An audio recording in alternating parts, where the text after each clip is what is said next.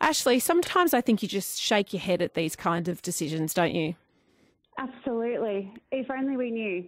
So tell me Honestly, tell me about your tree and tell me about the little community that you've got there in Upper Ferntree Gully. we're very lucky. It's not our first natural disaster that we've had to band together to clean up. We've gone through floods and whatnot beforehand. Tuesday night, the massive gum tree fell down, and as soon as it was safe, we all got out there with chainsaws. Two CFA volunteers rocked up. They only had one chainsaw to spare, and it was running out of petrol. So everyone came together, cut it up. We worked for about 3 hours Tuesday night in the dark, moving the tree, getting the road clear because we have a hospital at the end of our street. We got out again last night, clearing it up, clearing the footpaths, stacking the branches really nice and neat. Called the council today asking if they could mulch it or remove it, and they said, because it's now on your property, no, well, you'll have to pay.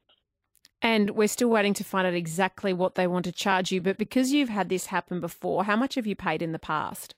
A couple $1,000 when the windstorms went down through during lockdown, upwards of $2,000 for about 2 trees to be mulched in our backyard.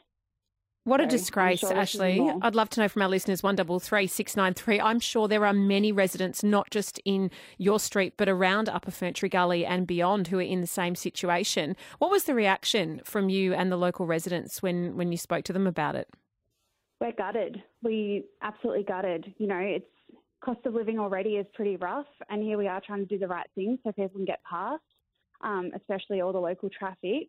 And just to be told that it's probably now going to cost us money just for what we honestly thought we're just doing the right thing, and they'd be able to clean it for us. And how many hours did you spend cleaning it up, Ashley? Over the 2 nights, over 5 hours. So in you the actually dark. saved the council time, and now they want to charge you to come and pick up what you've neatly collected and basically bundled up for them. Correct, and everyone was using their own petrol because it's all petrol chainsaws. We've now got our own generators going.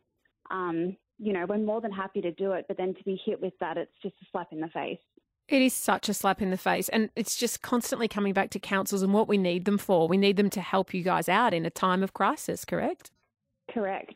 The other thing is locals have been asking all the food waste, because we have food waste bins here, all the food that they've had to throw out because of no power, if they're doing an additional pickup. That way rotting food isn't sitting in our bins, and they've said no. Okay, we're going to get on to the Knox Disgusting. Council for you, Ashley. We're going to find out how much they're trying to charge residents to collect the trees that they've moved off the road. And I guess the really sad thing about this as well is if you'd left it there, they wouldn't have gone for you at all. They would have just come and collected it.